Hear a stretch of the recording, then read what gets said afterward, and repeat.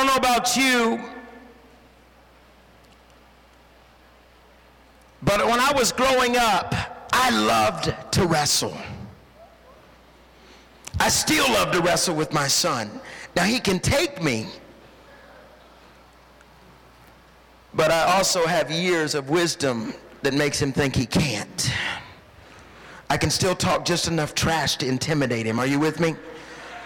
The role of being a dad is, after you're not as strong as your children, your mouth is louder. It's just a rule. And so when Nate and I get together, we still wrestle like crazy, and he usually hurts me.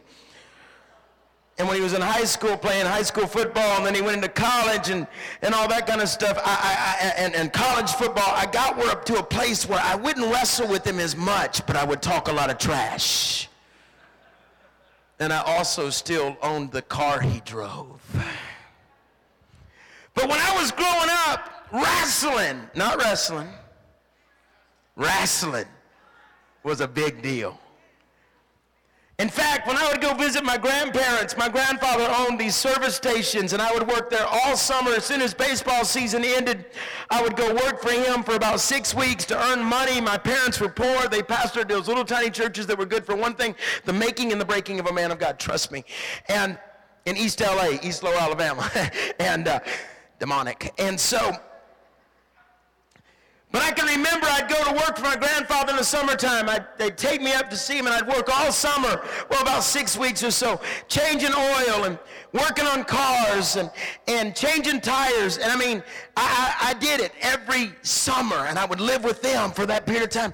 But periodically, my grandfather, who was about as big of a redneck as you could find,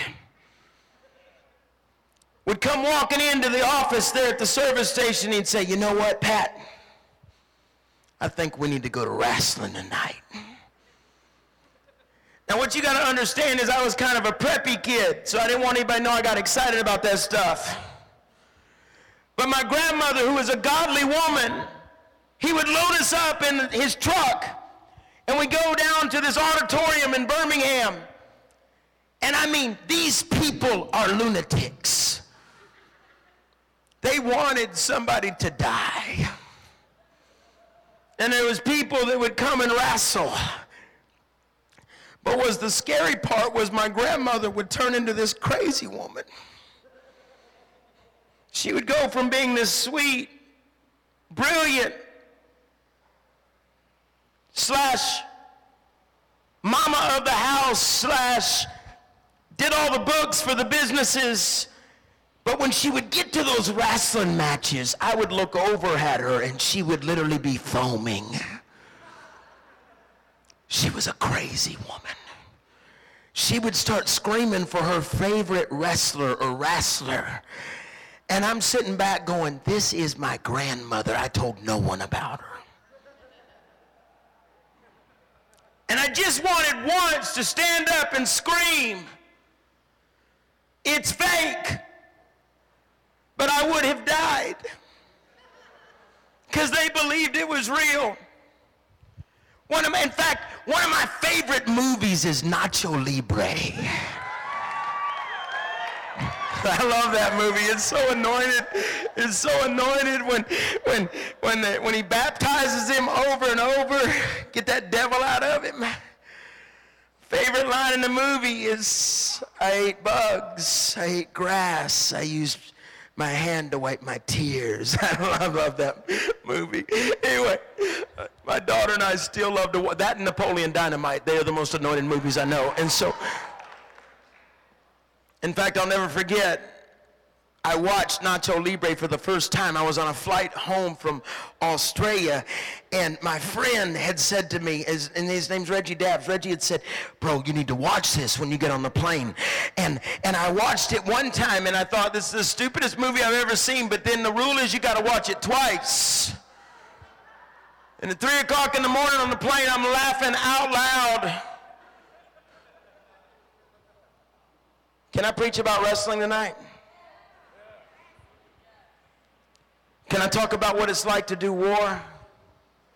In fact, let me preach about the greatest wrestling match in history. In fact, when I get to heaven, I'm going to rent this wrestling match because I want to watch it. Because see, what you got to understand, and looking in your Bibles real quick at Genesis chapter 32, I'm preaching a message tonight simply titled, The Enemy Within Me. And you got to understand something.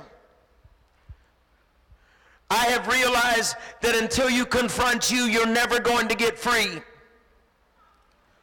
In fact, Genesis chapter 32, verse 24, can I preach about this? You're going to get with me, right? Because the altars are going to be open in just a moment. And we're going to have one of those nights when we get with God and we have an encounter and we start getting free of the things that have haunted you. Because the enemy's number one goal is to mess you up in your first 17 years of your life to stop the next 60 years of your life. And if he can somehow mark you and scar you, but scars on earth are testimonies in heaven, if he can somehow keep you from realizing at the moment you're in right now in your life that there's more ahead of you, there's things greater, you'll settle for less. And the Bible says in Genesis chapter 32, it says, but Jacob stayed behind by himself. Let me tell you something. The greatest thing that can ever happen to you is to get stuck with you. Because it's when you're by yourself, you have to confront the person in the room. My greatest moves of God have not been at altar calls. My greatest moves of God that I've ever had is when I've been stuck in places.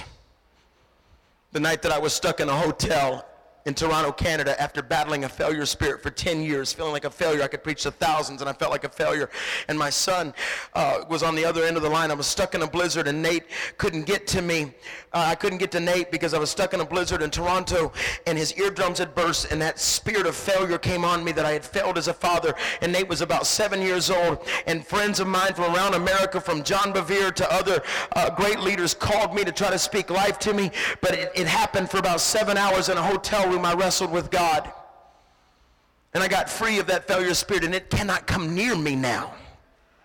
But there comes a moment when you've got to get by yourself, and a man wrestled with him. How many of you know that's Jesus? And a man wrestled with him until daybreak. There is something about making it through the night, because weeping may endure for a night, but joy comes in the morning. There's something about holding on till the sun comes up. Come on and get excited this morning or this evening. And when the man saw that he couldn't get the best of Jacob as they wrestled, he deliberately threw Jacob's hip out of joint. And the man said, let me go, it is daybreak. And Jacob said, I'm not letting you go till you bless me. I'm not letting you go till I get free of this thing that has held me for years. I'm not letting you go till I make up my mind that I am not going to be the same person that started this fight. I'm not letting you go till I suddenly know who I am in God. You better get a hold of this, because this is what I'm preaching tonight. He told me last night to get ready for this morning, and I spent the day writing this word to share with you, because there is a moment when you finally break free of those things that have held you. I'm talking to the preachers in the room too. Because I've learned that when you go into ministry, a lot of times it's just because you want to be seen, but once you get in ministry, you just want to hide.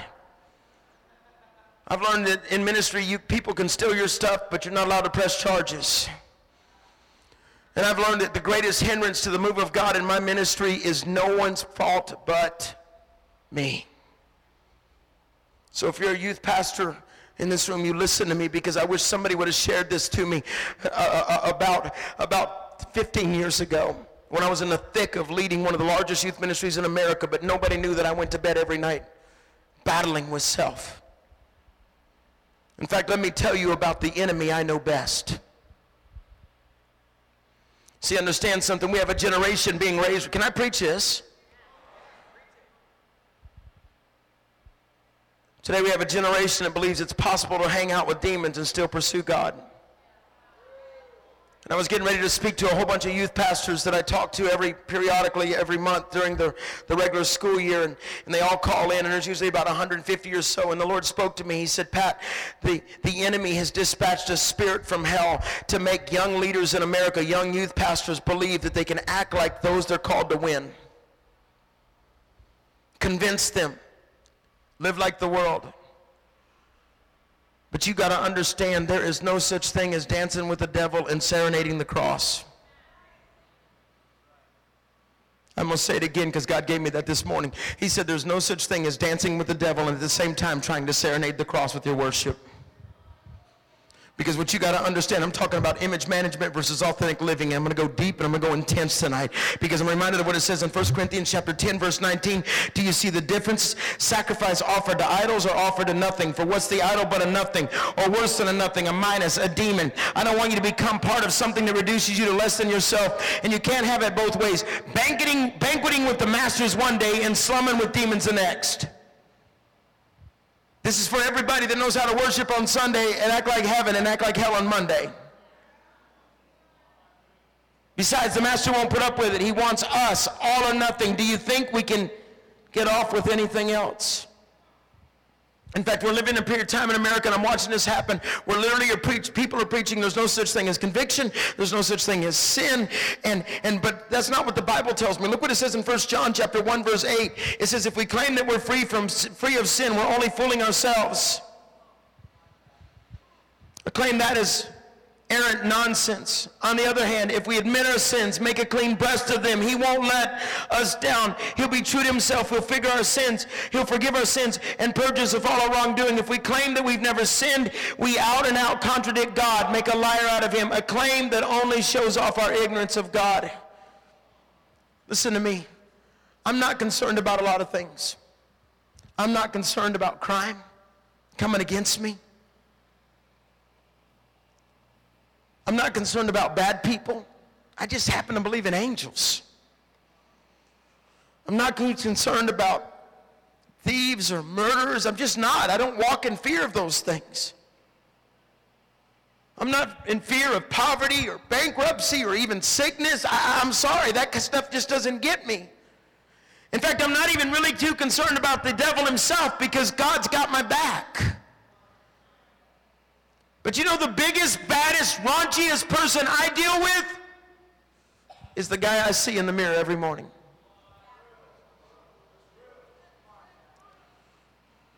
Because you got to understand, I can tell you there's been seasons in my life where I've had to wrestle. I wrestled it as a teenager at 16 years old when Jesus walked into my bedroom. I wrestled when my sister passed away. She had been gone for 6 months. And one afternoon I went into my prayer room and wrestled with God for about several hours. Until I got free of that.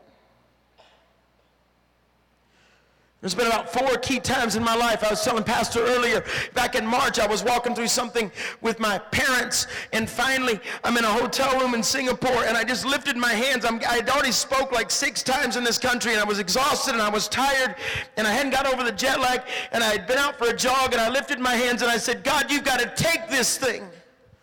And I felt this thing lift off me and leave the room. See, I don't care who you think you are. There must be seasons of wrestling.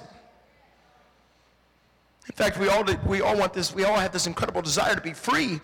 But how do I get there, Pat? I love what James chapter 4, verse 7 says. It says, submit yourselves then to God. Resist the devil, and he'll flee from you. Come near to God, and he'll come near to you. Wash your hands, you sinners. We read this last night. And purify your hearts, you double-minded. Grieve, mourn, and wail. Change your laughter to mourning and your joy to gloom. Humble yourself before the Lord, and he will lift you up. This scripture goes in the face of modern-day Hollywood Christianity. Because what this is saying is there's supposed to be a breaking process, but I think sometimes we got Christian Mr. T's running around with our chains on and treating it like jewelry. And God says, what would happen if I walked into a service tonight and I broke those things off you? What would happen if I came into this place and a freedom hit your spirit? Somebody give God a praise offering, because it's going to happen. Because God's will is everything you knew you always wanted. And there comes that moment where he begins to set you free. So tonight, we're going to wrestle. In fact, you've got to understand, the battle for your life started at conception. There was a war that began. Immediately. See, understand something. God knew who I was long before my mother's pregnancy test.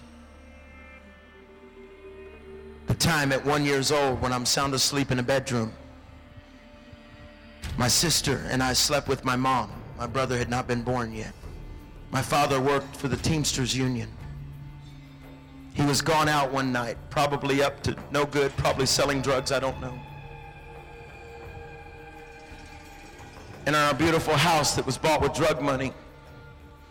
Somebody he had ticked off came into the house. I was sound asleep as a baby. We weren't saved. No one had ever been saved in our family. Had a little Roman Catholicism in our family, but that was about it.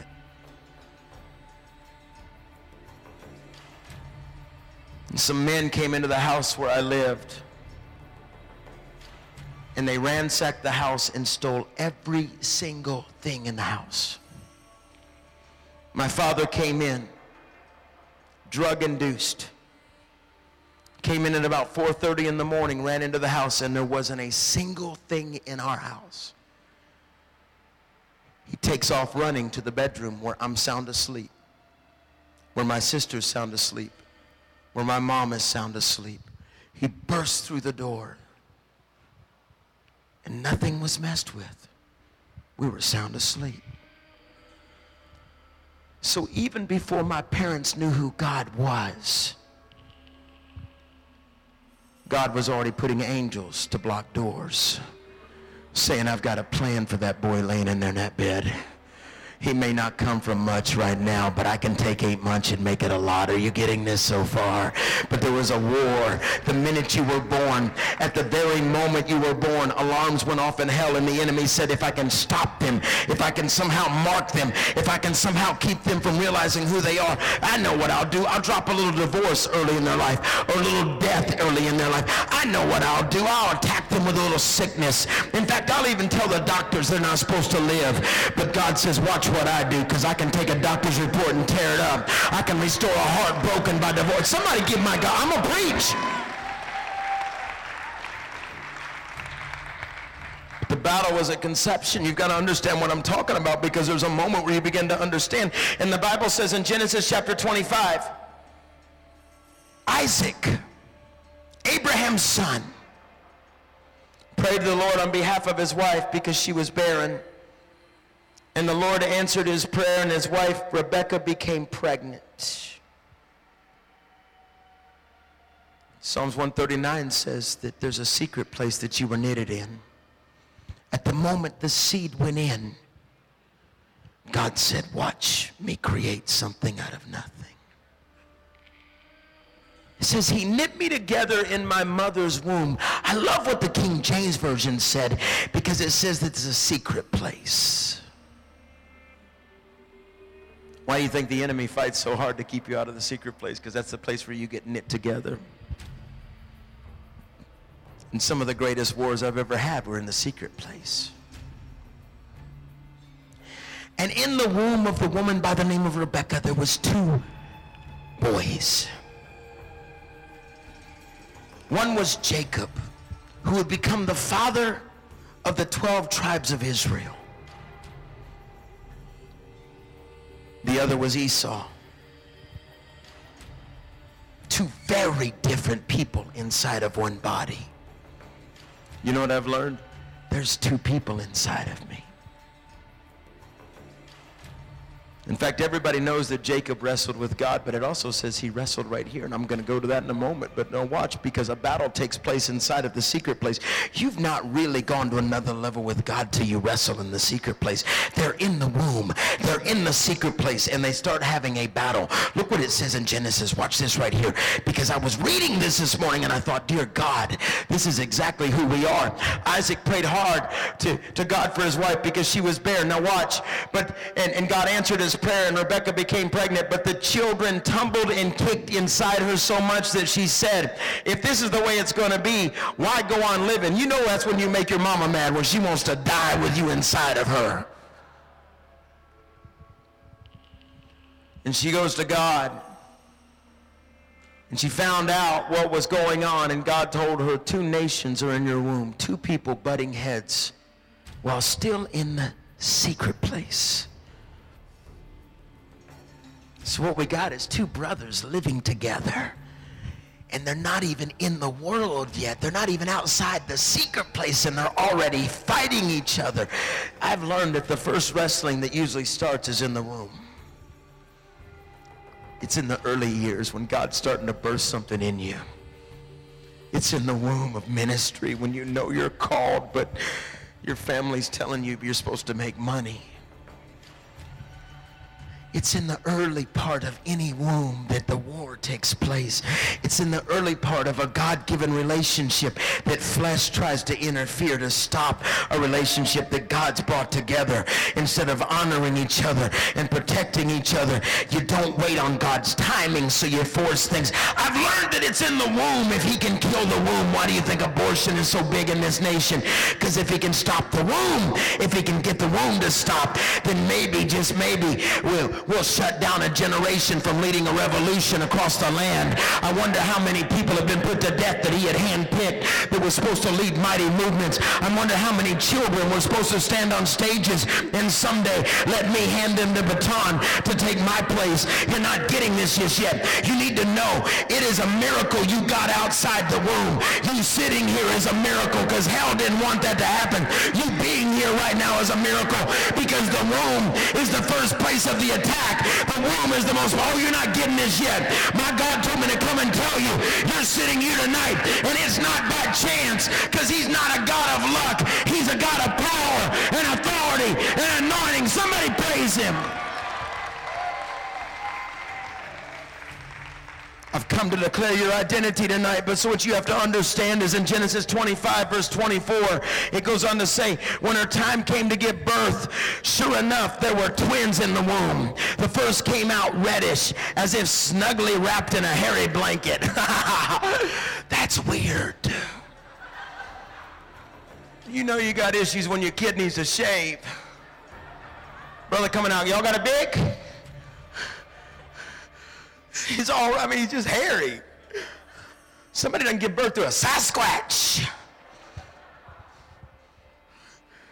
As if snugly wrapped in a hairy blanket. I've seen people like that on the beach last week. I'm like, bro, go shave. One man got on we were at the beach for preaching a camp. One guy got on the elevator and I'm like, it's like wall-to-wall carpet. Let's move on. And they named him Esau, which means hairy. And his brother followed his fist clutched tight to Esau's heel. And they named him Jacob, which means heel. And Isaac was 60 years old when they were born. Understand, there's two different boys. One comes out very manly. One comes out that's not so much like that. One decides he wants to trip up the man. Because what you all have to understand is we all have evil twins. I battle with mine every morning. I said it yesterday. I believe it was yesterday or last night. I said, every great leader battles with great highs and great lows. They very rarely ever live in between.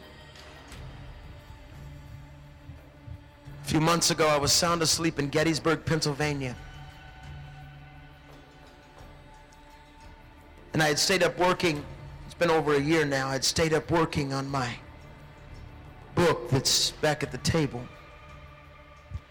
And I woke up at exactly 9/11. If you've known me for a long time, you know that 9/11 is special to me because it means the secret place. I see it all the time. I wake up and I have to go do a staff meeting for the pastorate of an incredible church in Gettysburg, Pennsylvania. But the Lord says, I want you to go out to the battlefields where 150 years ago this summer, 2 weeks ago, over 50,000 men lost their life. One group was fighting for freedom, and another group was fighting to keep slavery. Thank goodness freedom won. But I got up, and this battlefield that spreads miles wide, the Lord said, go out and worship me in the battlefield. I said, Lord, that's weird. They got tour buses. That's weird. But I did it because he was trying to take me to another level. He spoke something to me. He said, Pat, for years, your family hasn't known who's going to wake up in the morning time. A revivalist ready to change the world. A melancholy preacher. An on-fire dad, or a quiet man. And I went out and began to dance before the Lord. I know this sounds crazy. I'm writing about it in my new book. Because it was out there with my wife on speakerphone, I just began to repent for years of not knowing who I was. knowing who was going to wake up. Can I preach this? Is this all right? I called my son and I said, Nate, I'm so sorry. He said, oh, Dad, no. I said, no. If my children had to check the temperature of the room when I got up to see if I was okay, something was wrong. Oh, I blamed it on ministry. I blamed it on wanting to change the world. But really, I should have blamed it on the mirror. Follow me. I love what Jeannie Mayo said to me one day when I was talking to her. She's a great youth pastor. She's a mom to me. And she said, Pat, it's not about what's happening to you or what you're going through. It's about what's going on inside of you. Here's Jacob and Esau. They represent the two natures that we're born with. Jacob, his name meant heel holder or supplanter, someone that holds you back, a deceiver. Esau, his brother, who was the big hairy one, meant wrought or deal or commit or execute, to prepare, to work hard, to perform. So it was two different people. One that was determined to get things done, and the other one was determined to make sure nobody else could. One is big and strong, hairy. He's a committed worker. And the other one is Jacob. Now don't get me wrong, because Jacob came by his lying spirit honestly because his grandfather and his father had issues. Abraham and Isaac both had lied at different times. So it's amazing what I'm learning about generational curses. If you don't confront them and cut them off, they will get stronger with each generation. And sooner or later, you can't even see the roots where the roots started, because there's so much built up around the root, you can't even find it. But I do believe in the power of the cross that breaks curses. I do believe when that cross dropped in the ground, it cut the root in half. You just got to apply the blood. Are you getting this so far? In fact, in Genesis chapter 25, I'm walking you through the chronological order of a deceiver. In Genesis chapter 25, we know that Esau, who loved to eat, goes hunting one day. Because Esau was the firstborn, he deserved the blessing. He would be the head of the house someday. He comes out from hunting one day, and all of a sudden, he says, look, man, I am about to die. And there was the deceiver standing in front of him with a bowl of soup. And his brother goes, dude, give me that. I've been hunting for 3 days, and I haven't had anything to eat. And he goes, smells good, doesn't it? As he reaches for it, he says, hold on, I'll give it to you. If you'll give me your birthright, if you'll make me the firstborn. Esau is so wrapped up in his own flesh and feeding his flesh that he sells his birthright for a bowl of soup. The man was a millionaire. He could have had a feast, but he settled for a bowl in front of him instead of something that would be cooked later. You're not getting what I'm saying. Some of you are selling your birthright as firstborn to God and settling for something to appease your flesh on the moment, when God says, if you'll hold on, if you'll wait, if you'll not settle for him or not settle for her, I got a feast laid out for you. I got a plan. I'm going to feed you down the road, and it'll feed thousands. But don't settle for the soup.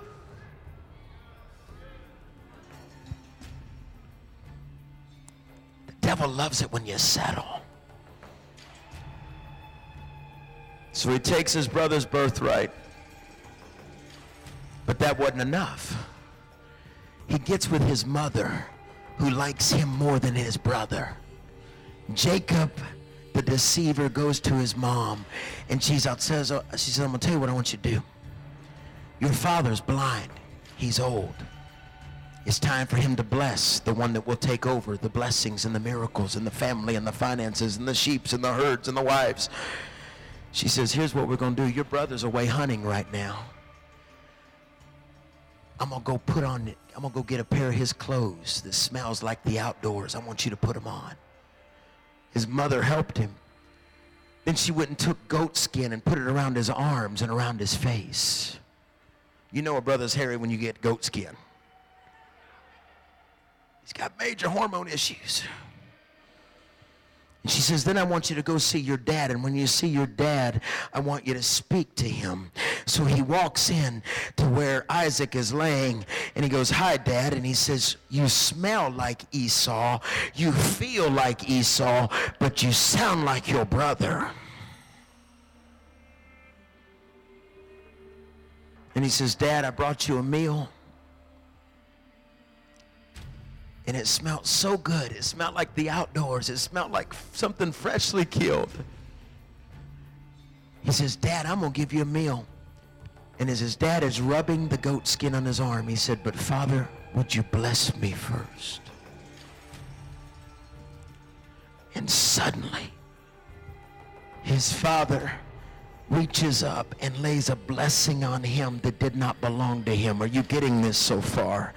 And the Bible says in Genesis 27 verse 35, your brother Esau comes in from hunting. He finds out, because it says Jacob refused to leave his dad's side after that because he didn't dare want this all to come out. But Esau comes running in from hunting and he says, look, Dad, I brought you a meal. Look, Dad, if I'll give it to you if you'll just give me your blessing. And he goes, what? I already gave you my blessing. And Jacob is sitting in the corner with a smile on his face, with fake hair on his arms, and Esau goes crazy. He said, but your brother came deceitfully and took your blessing. This is Isaac speaking right here. And Esau said, isn't he rightly named Jacob, which means deceiver? He has deceived me these 2 times. He took my birthright. Now he's taken my blessing. Somebody better get a hold of this, because some of you are selling for counterfeits.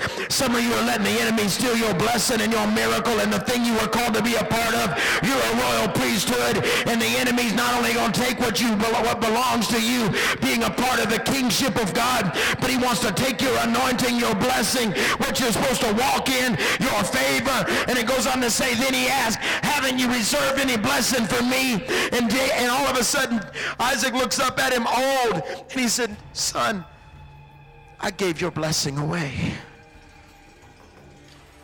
And in verse 41, the battle continues. It says that Esau held a grudge against the deceiver from that point on, because of the blessing his father had given him. And he said to himself, the days of mourning for my father are near, meaning his dad's about to die. But after dad kicks off, after dad dies, I'm going to kill my brother. And the war began. Hatfield and McCoy. At that moment, suddenly, there was a split in a messed up family. Suddenly, from that point on, Jacob had sowed so many lies and deceived so many people that from that point on, he would live his life running from his mistakes.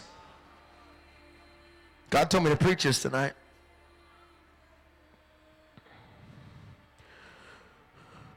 Because it's the law of 2 natures. And there's 2 natures at war, the good and the bad. Which one is winning? Watch this. Come on, team. Qui c'è il buio fuori di me ed anche un po' dentro di me. Che assurdità questa città senza persone.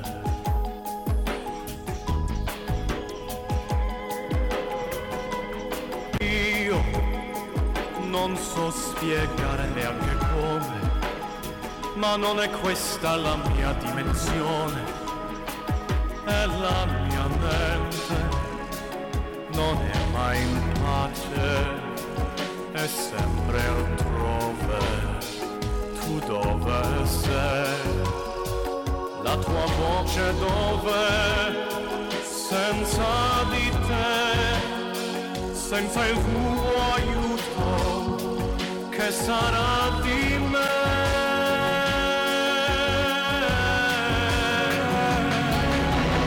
Tutto sembra migliore alla luce che verrà dal sole. Questa notte passerà, il buio che c'è si dissolverà.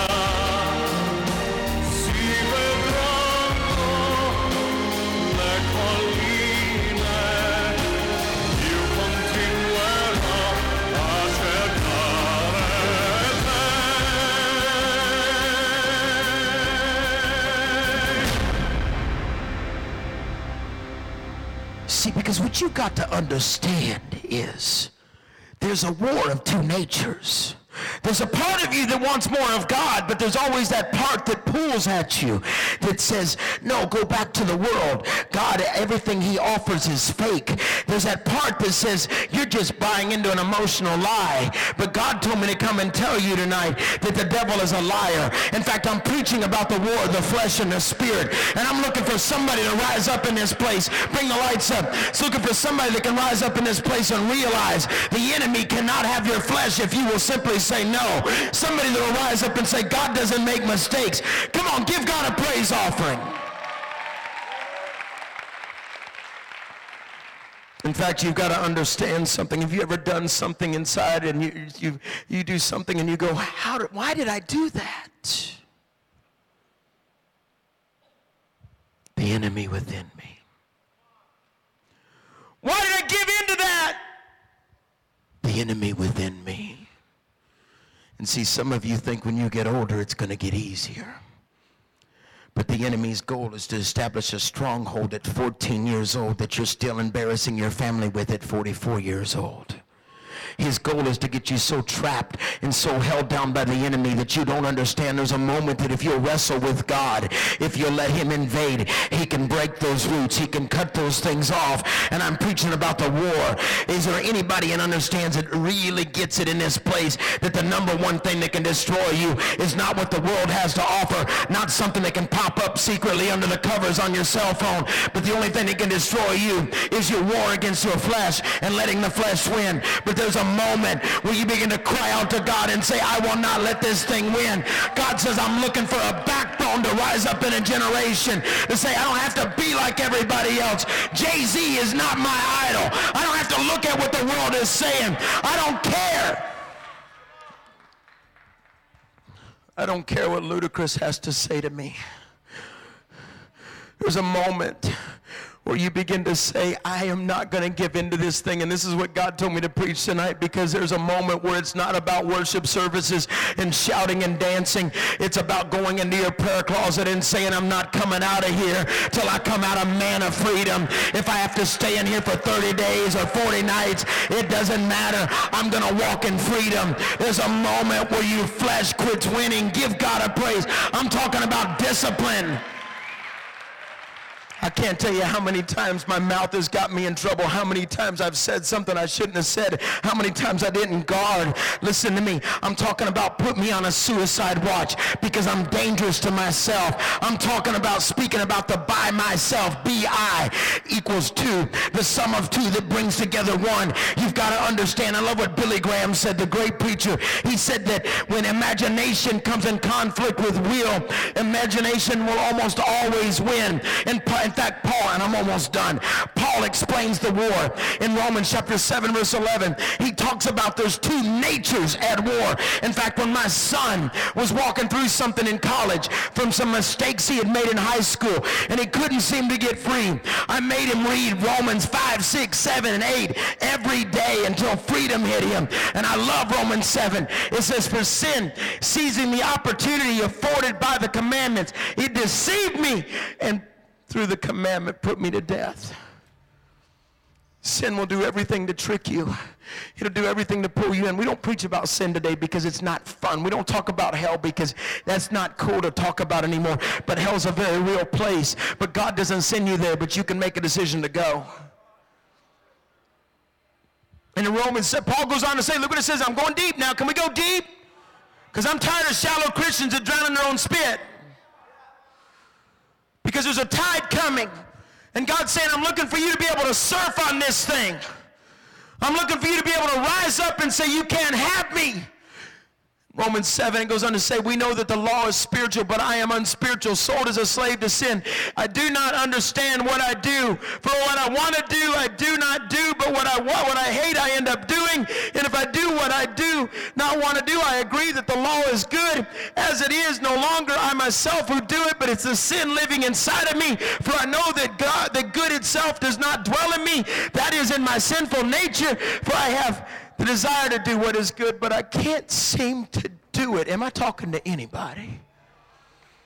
You come out of a service and you are on cloud nine and you are dancing and shouting, and within 45 minutes to an hour laying in your bed, that thing is leaning over you and it's hovering over you and it's calling you back in and it's telling you lies, and then you'll make a mistake. You'll do something dumb the next day or that night, and you're like, what's wrong with me? And what the enemy does is he starts laughing and he starts whispering, it wasn't real. What God did in you wasn't real. And God's standing back there saying, when did my arm stretching out on the cross not be enough for you? When did me declaring it is finished not become enough? But the enemy stands back and over and over. Am I preaching to anybody? Is there any failures in the room? Because there's a part of me that wants out because I have an evil twin. And God told me to come and tell you it is possible to get free. I'm reminded of a great pastor. He's an African-American pastor in Chicago. I love this man. He's one of my favorite people. But he went on a 40-day fast because the Lord told him to. Because when you start starving your flesh, you better get ready. Stuff's coming out. Everybody thinks, oh, it's going to be this great spiritual moment. No. Because when you start fasting, everything in you's coming out. And all of a sudden, this great pastor had been in his prayer room for 40 days. He took a 40-day sabbatical and did nothing but fast and went and prayed. This great pastor in Chicago. And all of a sudden, he gets done with the 40 days. He feels alive. He walks out. True story. His wife says something to him. He walks into the kitchen. His wife speaks to him. And an anger rises up in him. And he throws her across the room. And he thought, my God, what did I just do? True story. I would never harm my wife. What just happened to me? He crawled back into his prayer room and he said, God, what just happened? I just fasted for 40 days. And God said to him, it was in you the whole time. The fasting just brought it out. The enemy within me. The person trying to tear me down. And the greatest enemy to this fatherless generation is not who walked out on you. It's not who promised to call on your 15th birthday and never called. It's not that they got a divorce. It's not who hurt or violated you. The greatest enemy of the fatherless generation is the fatherless generation.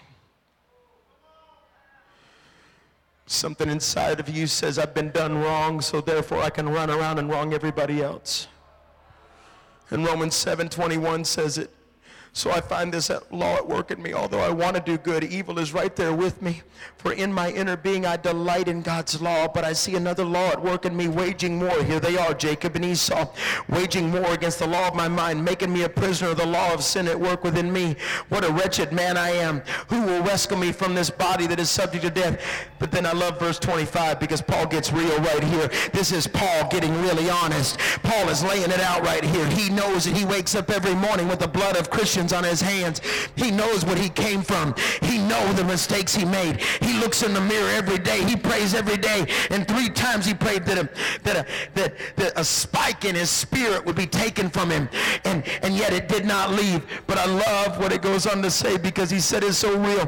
Thanks be to God who delivers me through Jesus Christ our Lord. He stepped up. Something changed inside of him. Write this down. The end of me is the beginning of God. I am weary of perfect Christians.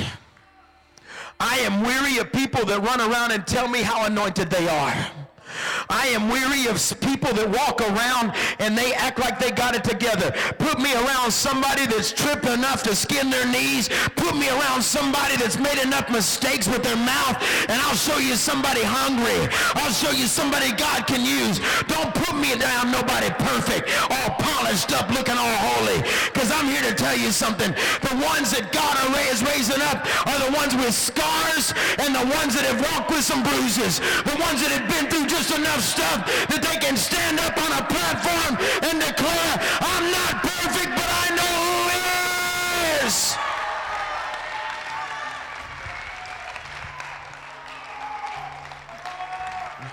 I had a young leader Facebook me last week.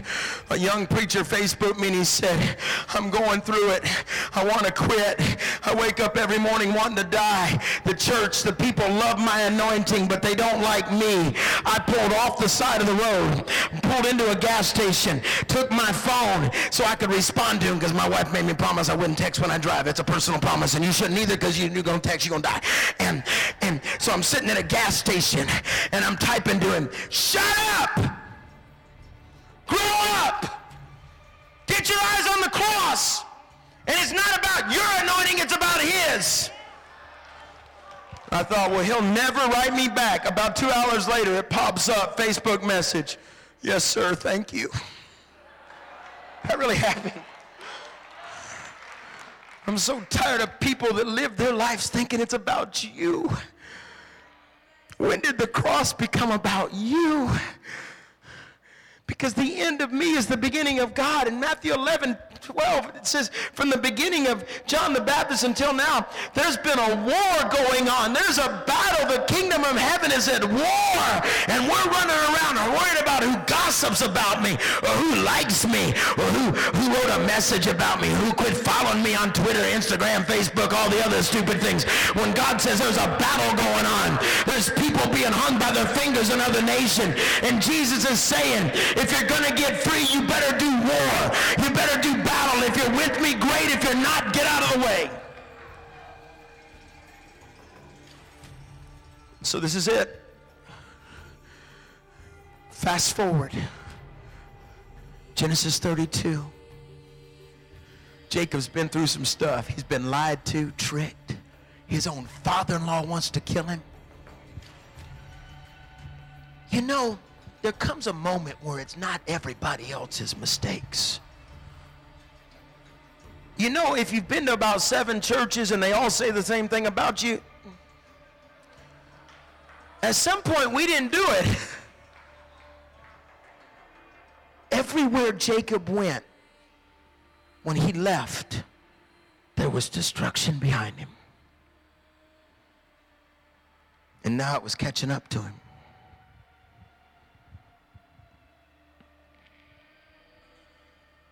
Because there comes a point where you realize that it isn't everybody else's fault. You just need to look in the mirror. Let me set the scene for the greatest wrestling match in history.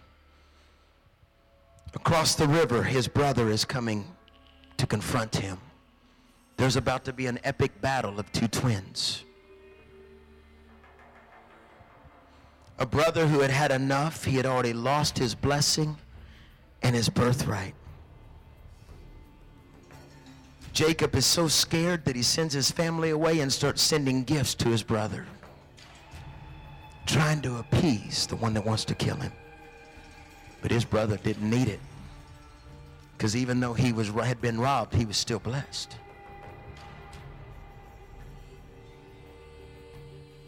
And the Bible says in Genesis 32 verse 6, when the messengers returned to Jacob, they said, we went to your brother Esau, and now he is coming to meet you. 400 men are with him. It's about to get nasty. He's freaked out. Picture this with me. Jacob is sitting there, and he realizes everyone that he should have loved, he treated bad. Everyone that should love him doesn't like him. He sends his wives away, his family, and he's sitting by himself. Tomorrow he's going to die.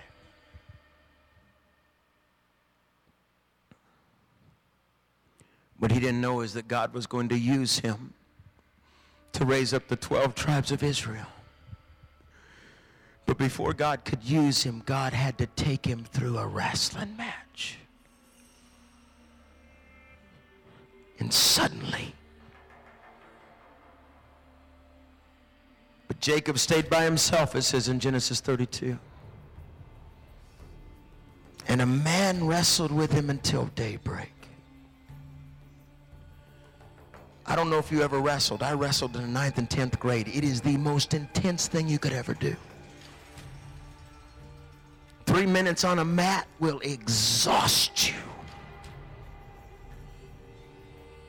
Because you're fighting against something either stronger or even. Same weight class. There's usually only about 5 pounds that can separate you. And I don't know what happened, but I'm renting this when I get to heaven. Because here's a guy that had been a wimp and a deceiver and played with everybody's mind. But suddenly standing in front of him was the angel of the Lord. I don't know who threw the first punch. I don't know who did the first shove. But I bet Jacob stood up and said, I'm done. You want some? Let's go. And they started wrestling. And the man he was wrestling with, his name was Jesus. And as they start wrestling, it gets intense.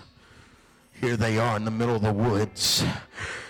Things are flying, branches are flying. They fight for hours. And for hours, something starts boiling up inside of Jacob saying, I'm not leaving here like the way I came. I've got to get away from this. I've got to get rid of the, I got to get rid of the fact that I stole a blessing and I got to earn a blessing. I got to get rid of the fact that everybody I keep hurting, my own family's afraid of me. My own children won't talk to me. My own brother hates my guts. My father-in-law wants to kill me. Everybody's against me. So starting right now, I'm going to have to deal with me. Are you getting this? Because it ain't everybody else's fault. And the Bible says that they wrestle and they wrestle and they wrestle. And finally the angel of the Lord, or what I believe is Jesus, says, okay, it's daybreak. Everybody's going to see me. Your brother's on his way. Let go of me. And they're wrestling. And as they're wrestling, all of a sudden he's screaming. And the angel of the Lord says, hey, come on, get off me. And what did he say? Not until you bless me. And the angel of the Lord said, you need to know the blessing is going to hurt. Because when God blesses you, he breaks him and suddenly hits him in the hip. Crushes his hip. And he's gone. Jacob gets up and he never walked the same. Oh, you ain't getting this. You ain't getting this. Because when you get up, you'll limp the rest of your life. When you get up, you'll drag that leg the rest of your life, and all that is a sign of is I've been with God. I may not run as fast as everybody else, but I've been with God. I'm looking for somebody that'll fall on their face tonight and get out of this place going, I may not run like I used to run because I've been with God, and I'm going to leave a scratch on the ground everywhere I go, pointing in this direction as I drag my foot. It's proof that I didn't get up till I got free. And when I got free, it left me marked. Oh, you better get a hold of this.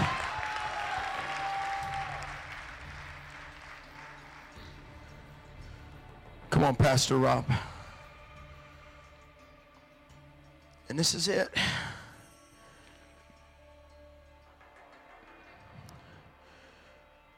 What causes fights among you? Quarrels among you? James 4:1. Don't they really come from the war inside of you? See, you'll never become who you're called to become until you deal with who you used to be.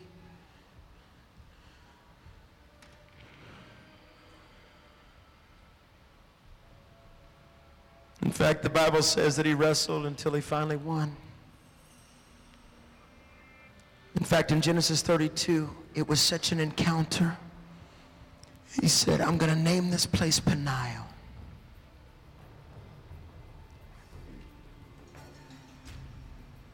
Because he said, I saw God face to face and I lived to tell the story.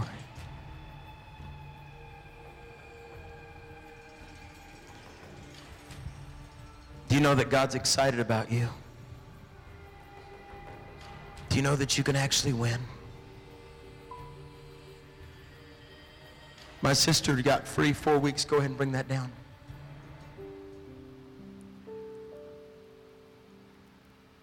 God gets excited about what he made. 4 weeks before my sister died, she had a radical encounter. It's the reason why I think I started a church.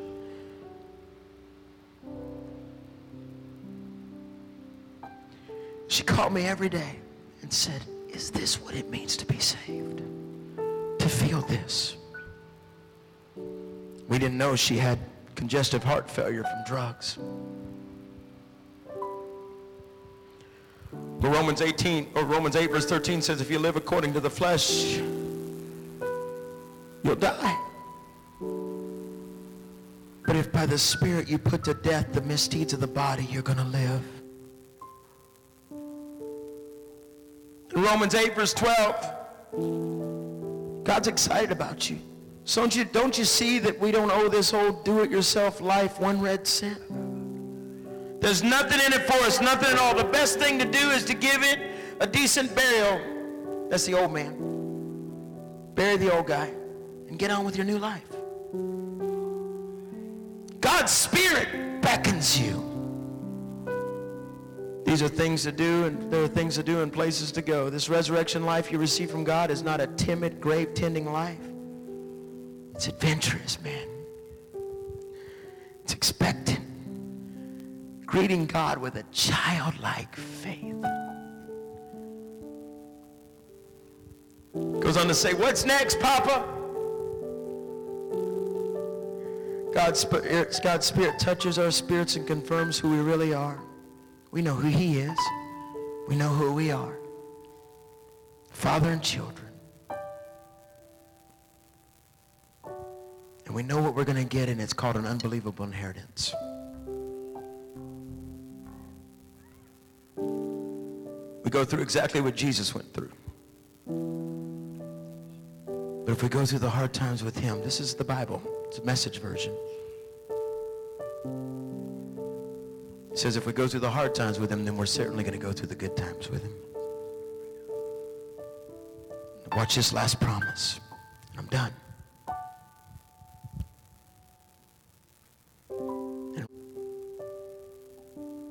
Know this.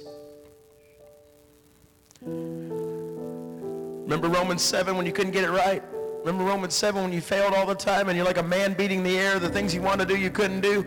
There is a promise coming. For we're more than conquerors through Him who loved us. For I am convinced that neither demon nor life, neither angels nor demons, neither the present nor the future, nor any powers, neither height nor depth, nor anything else in all creation will be able to separate me from His love. If I can somehow get you from Romans 7 to Romans 8, we're going to win.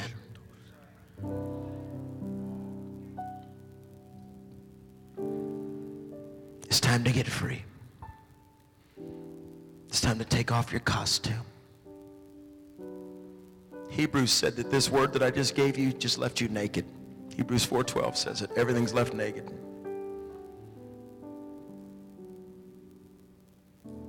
But you got to make up your mind, no more love affairs with sin. 1 John 1:9 says, if I confess our sins, He's faithful and just and forgive us of our sins and purify us. The word confess in the Greek there is homologeia. It means to openly agree with God's opinion towards sin. So tonight we wrestle. Because we have a promise of 2 Corinthians 5:17. If any man be in Christ, he's new. Maybe for some of us it took us a while to become new. It took me a while. I was preaching a couple weeks ago and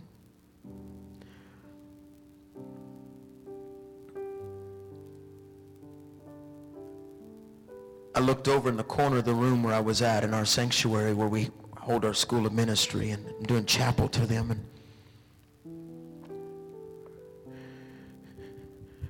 and I saw this old wineskin in the spirit. I know that sounds weird, but I saw this old wineskin and I just ordered some wineskins because I'm going to do a message about wineskins, and so I know what they look like. It's like this leathery thing that holds drinks. They still have them in the Middle East and other places.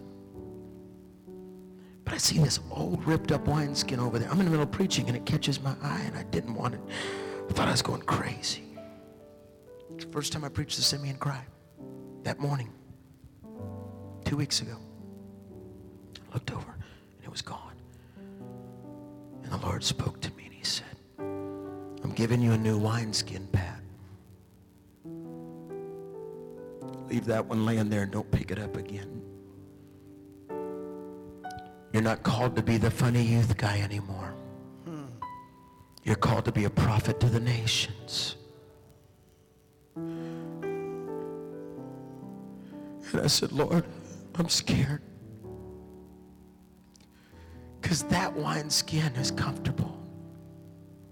And he said, but son, don't you want more of me?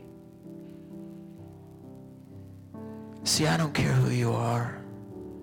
You have to wrestle. You have to get free. You have to break off the old. If you're still whining about something that happened to you 10 years ago, you don't even know where the cross is. If you're still dealing with lust issues, not that we all get confronted with it. Listen to me. It will hit you every day. But if you made up your mind to go, you're not better than what he offers me. And he offers me freedom. That offers me bondage. If you're still dating somebody and you know you're not supposed to be dating them, and you're hoping someday they're going to get saved, there's an 86% chance they won't. There's an 86% chance they're acting the best they're ever going to act. If you're still so good at having your church friends and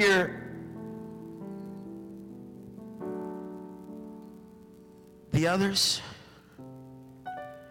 sooner or later those two worlds are going to they're going to collide, and you're going to get embarrassed. And both groups are going to go, you're a fake. And God told me to preach this. This morning when I woke up, he said, go over there, because I had an old message about this. He said, but what if tonight at this camp, there was people in this room that were willing to get free? Maybe I just preached this for me. Oh, but it feels good. Because I don't know who this guy used to be. Because I don't have time to look back at him, forgetting what is behind me. I'm gonna press. That means it's a war. I'm gonna press. I'm gonna press. I'm gonna press. Forget. I don't know what's back there. Come on, stand with me. I don't know what's back there, but I do know this. There's something in front of me I gotta get to, and it's called his glory. And if it means I gotta wrestle, Rob, I gotta wrestle. If it means I gotta fight, I gotta fight. If it means I gotta cry out to God, I gotta cry out to God, because I've had enough of playing this churchy little game, acting like I'm free when there ain't no freedom inside of me, spewing lies about face to face, and you ain't had an encounter with God since you can remember, because you're too wrapped up in looking at yourself. And God says tonight, I'm calling a generation of young and old to say, I've had enough of me. I want him, the enemy, within me.